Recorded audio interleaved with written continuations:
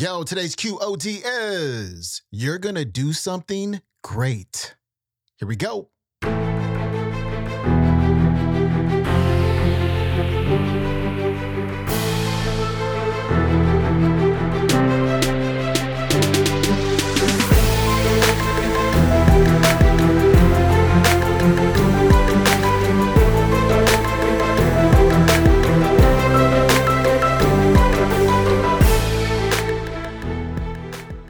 Welcome back to the Quote of the Day Show. I'm your host, Sean Croxton of SeanCroxton.com. We got Ed Mylett kicking off the week.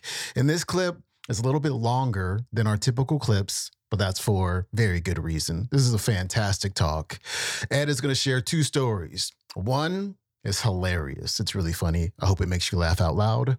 The second one is a deeply inspiring story about what can happen when you show people that you truly believe in them. Ed Mylett's coming up. So, how many of you believe in your life that your worst day can become your best day if you turn it around? I happen to believe that. That honestly, in a lot of books you read, there's a seed of every adversity, there's a seed of greatness. You've all heard that before, right? But it's actually true. If you were to go back in your life, some of the greatest trials and tribulations, difficulties you've gone through have ended up producing the most beautiful things in your life. Is that true? Yes? All right, I'm going to take you through the worst day of my life. First off, can I get Elmo? Let me first show you this guy right here. I'll zoom. I don't even know how to zoom in, but I'll figure it out. Okay, can you see that guy right there? I carry this in my wallet. I have an American Express card, some cash, and this in my wallet to this day. That's me. Doesn't look like me, does it? That's Eddie Mylett, Chaparral Cougar, 1984. That's my ID from Chaparral Junior High School. Pretty powerful looking dude right there, huh? You'd have gone back to that school, goes, that's gonna be a business mogul, whatever Grant Cardone crap said about me up here today. That's me right there. I keep that in my wallet, and I keep that in my wallet to remind me of when my life started to change. It started when I was a Chaparral Cougar on one of the worst days of my life. I've never told this story before because it's embarrassing as hell. You would think the Ray Ray story was worse. This is much worse. So, I loved baseball when I was a kid, but I was really small. Many of you had a love when you were little, whether it was dancing or reading or a sport or singing or an instrument or whatever it was. Mine was baseball, but my dad wanted me to play all the sports because it would keep you in shape. My dad's theory as a kid for me was the best ability is availability. You always be available. You always be ready to play. You always show up early. You always show up late. All these things wired into me that worked in business, right? So our basketball team, I played 8th grade basketball. And I was probably a 5'1" white dude. So I had NBA written all over me back in the day, right? And my dad wanted me to get ready for the season. My dad liked to drink back in the day. Big time drinker. He's been sober a long time now, but my dad could drink. So my dad said, hey, 8th grade's coming up. You're playing some basketball because you sucked at football. We don't know where this baseball thing's going. You're playing basketball. I'm like, Dad, I'm not sure genetically, DNA-wise, I'm completely qualified to play basketball long term, but we'll do it. So my dad set a hoop up in the backyard. Except when he set the hoop up, and I practiced every day, I'm telling you, every day the summer going into 8th grade, except my dad had some drinks, like a lot of drinks the day that he set the hoop up. And he set it up a foot short, except I never knew that. So I just kept practicing and practicing and practicing on a hoop that was a foot lower than it was supposed to be. So I got a shot you can't even believe from like 9.5-foot hoops, right? So basketball starts. Tryouts, only 8 guys try out, so I make the team. But I'm the 8th player. I'm 8. By like 80 spots, I'm 8th, right? If we could have had the ladies play on the team, I'd have not made the team. So, long story short, I don't play the first 6 games. I averaged for the season 0 points and 0 rebounds. Let me explain to you why I averaged 0. I did not score a basket the entire season in 8th grade. We're in the championship game against Lorbeer High School. Strep throat runs through our team. That night, I'm so excited because I get to go to my first baseball camp where there's going to be my mom and dad scrimped and saved, and we're going to send me to a baseball camp. First baseball camp in my life. That was my love. That was my sport. And my dad had said, so all I want to do is go to baseball camp. And I went to school that day because I knew if I didn't go to school, my dad wouldn't let me go to baseball camp. And I also that day, I was so excited about it. I'm embarrassed to tell you this, but I was worried about playing baseball. Don't worry about this image. But I was worried that I didn't know how to put my jock strap on correctly. So I went to school that day because baseball camp, my dad wasn't going to make it home from work. So I had my dad show me how to put the jock. So I have no underwear on. I'm wearing a literal jock strap like our chaps with your butt cheeks hanging out the back. If you ladies don't know what I'm talking about, okay? So it's like not a pretty thing. I wore that under my school clothes that day because of the baseball camp. Anyway, sixth period comes along, it's PE. I don't go to PE because I got strep throat. And my dad calls the school, he says, hey, your mom's telling me you're skipping a basketball game. It's the championship. I'm like, well, Dad, I got strep throat. He goes, you don't get to go to baseball camp if you don't go to the damn finals of the basketball game. The best ability is availability. Can you picture my dad, right? I go, okay, Dad, I'll go. The other two guys who are on the team don't go because they got strep. So now there's 5 dudes on the team. Guess who has to play in the championship game? Big guy right here. I put my sweats on. We drive to Lord Bear High School.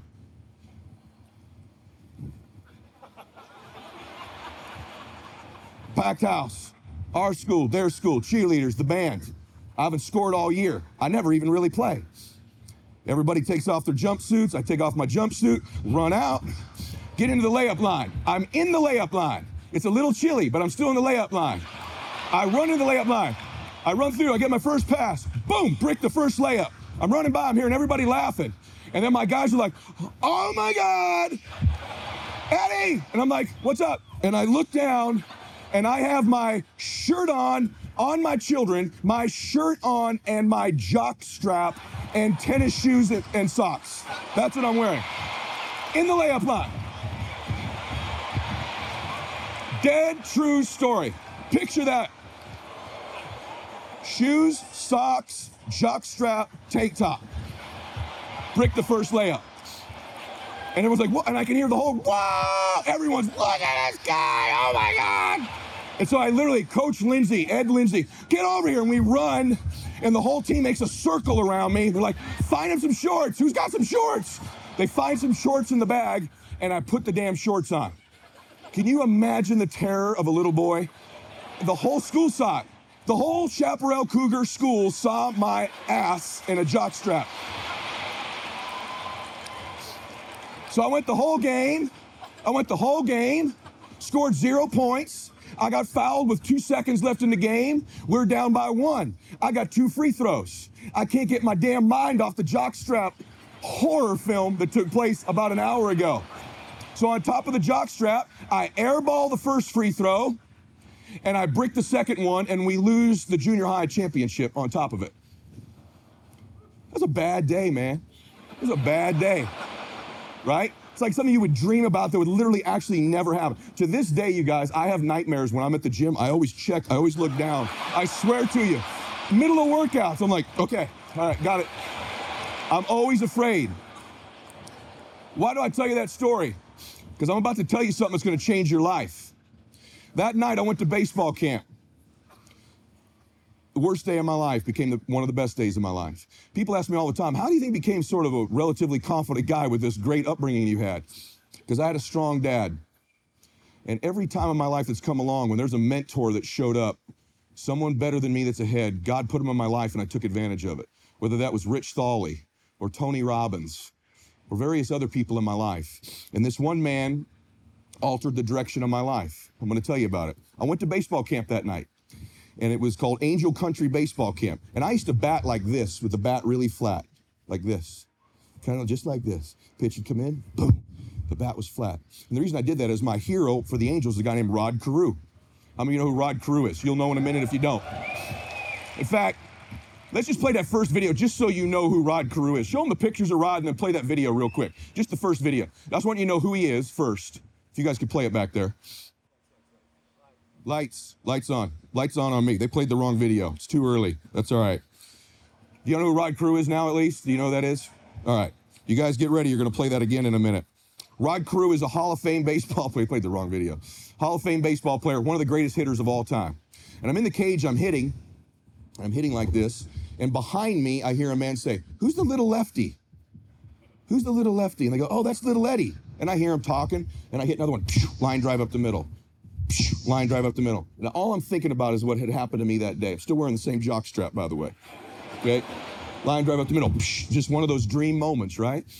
And the guy goes, I like this kid's swing. And I look and they turn to the batting cage and guess who's standing there? Rod Carew, number 29. And he goes, hey, kid, where'd you learn to hit like that? I said, oh, my God. I said, I learned by watching you. He goes, let's hit a few more. Then he stood, the great Rod Carew. Stood right there. He goes, let's hit a few more.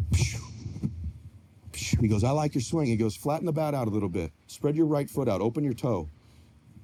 I'm going, that's Rod Carew. And he goes, you're good. You're really good. I think you could be a great player someday. And he didn't stop at that. He said, in fact, would you like me to work with you?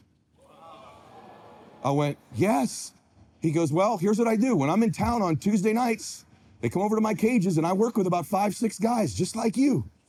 I'd love to work with you. Can you be there next Tuesday? Yes, sir. I could be there. And for the next 5 years of my life, my baseball mentor, my life mentor became Rod Carew. And I'd sit in the batting cage with Rod. I'd sit in the cage with Rod. And he'd tell me exactly what to do, but on that he goes, you're out working everybody, buddy. You're going to do something great someday. With your work ethic, you're going to do something great. You're going to be a great college player. Every Tuesday he was in town, every Tuesday for years. And this man took this shy boy who had just had that experience in baseball over the next 5 years, constantly loved on me, constantly told me how great I was, constantly told me he believed it. And because of what a powerful example he was, when you have one of the 5 greatest hitters in the history of baseball tell you you're great, you believe it. And he didn't just make it about baseball. He made it about life and what a good boy I was. Now I got good grades and I treated my parents well. And when I found out about Rod, is he's one of these special souls that I was one of thousands and thousands of children that he took an interest in, which is why when I graduated college, my first job was at a group home working with kids. I wanted to be just like Rod when my baseball career ended. He poured belief into me, confidence. I started to walk different, think different. I thought I was special. The power of mentors in your life who love you and believe in you. And Rod did this over and over and over again. And then many years after I knew Rod, I'm going to Elmo. His little daughter. This is how you sow seeds in your life. See, all these calls you're making, all the phone calls, all the contacts, they don't feel like it's paying off right now, but you're planting seeds like in the parable of the sower. The wind's going to get a few, the rain's going to get a few, the birds are going to get a few, but eventually there's a harvest in a way that you can't even imagine. And Rod, for years, in addition to being this great player, was a better man, and he sowed seeds into kids over and over and over. A wonderful soul. He's from Panama. He wasn't even born here. He's a beautiful man. And then many years after I knew them, his little girl, Michelle, I became very close with. Michelle was a little 5-year-old little girl that used to sit behind the cage with her mama and watch us every week. And when Michelle turned 16, she got leukemia. And she lost her battle with leukemia when she was 16. At the time, it was a national story. This is April 18th, 1996. You're about to get blown away. April 18th, 1996, my great mentor, the man who believed in me, that changed how's a little dude like me end up playing baseball at that level because of that belief. How did I do well in business? Because right after Rod Carew came Rich Thawley and Tony Robbins, these people who believed in me. And so it says, Michelle Carew, the daughter of Baseball Hall of Famer Rod Carew, who waged a 7-year battle with leukemia that sparked international outpouring of support and a surge in pool, listen, of potential donors, died Wednesday morning. She was 18. Their family was destroyed. I want you to watch Rod's quote when it happened. This is 1996. I can't make this up. Although we have lost Michelle, we can take solace in the fact because of her, many lives have already been saved by the increase in marrow transplants performed in the week subsequent to our appeal because of donors.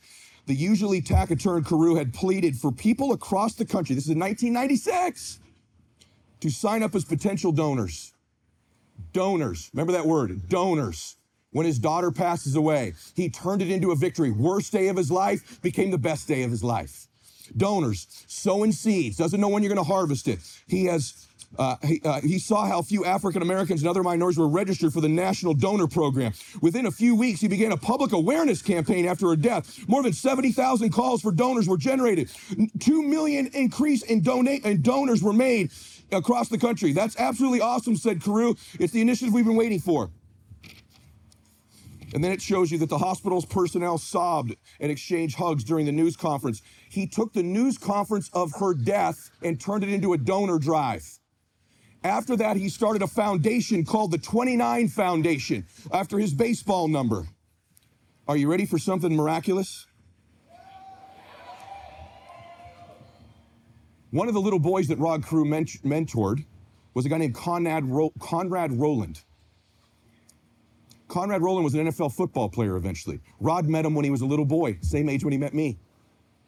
Conrad was the same age when he met me. And he took an interest in Conrad and believed in him. And Conrad went on to play for the Ravens and other NFL teams.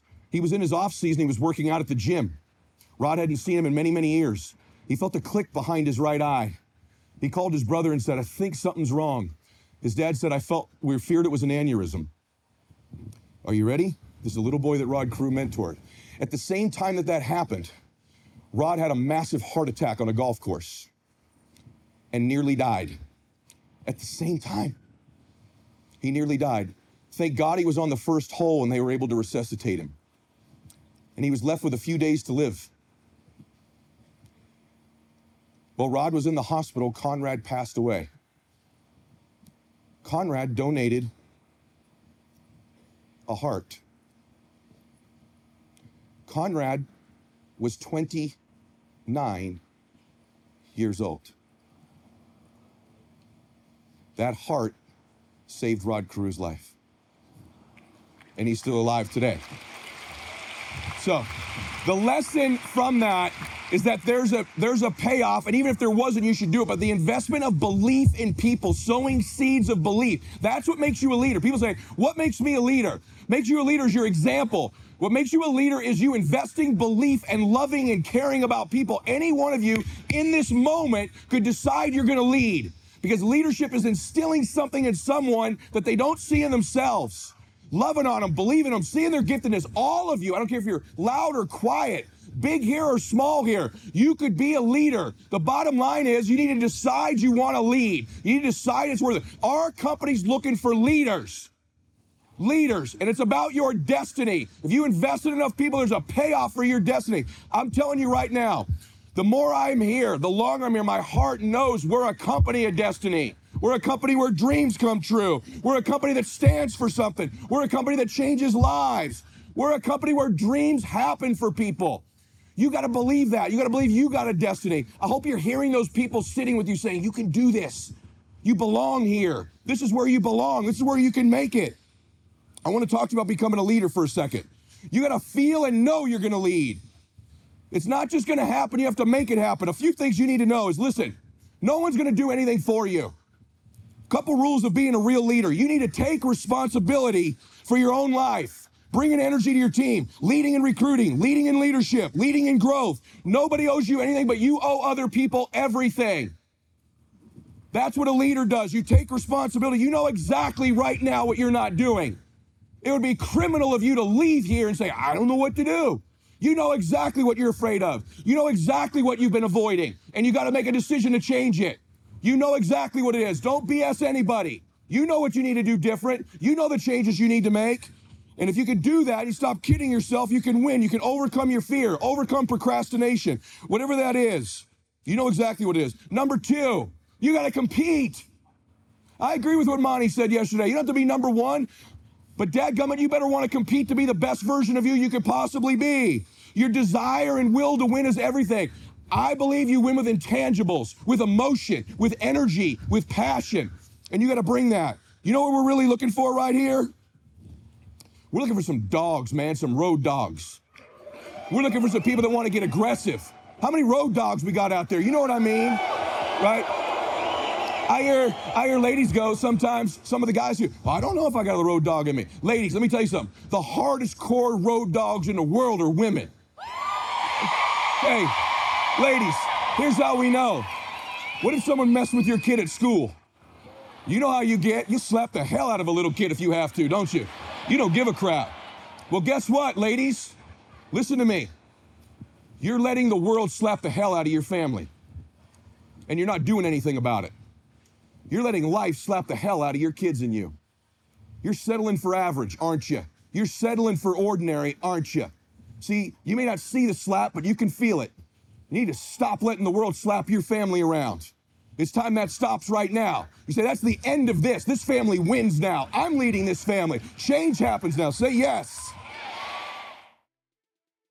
That was Ed Mylett. His website is edmylett.com. You can watch today's entire talk on YouTube. It is called Ed Mylett Breakthrough Convention 2017.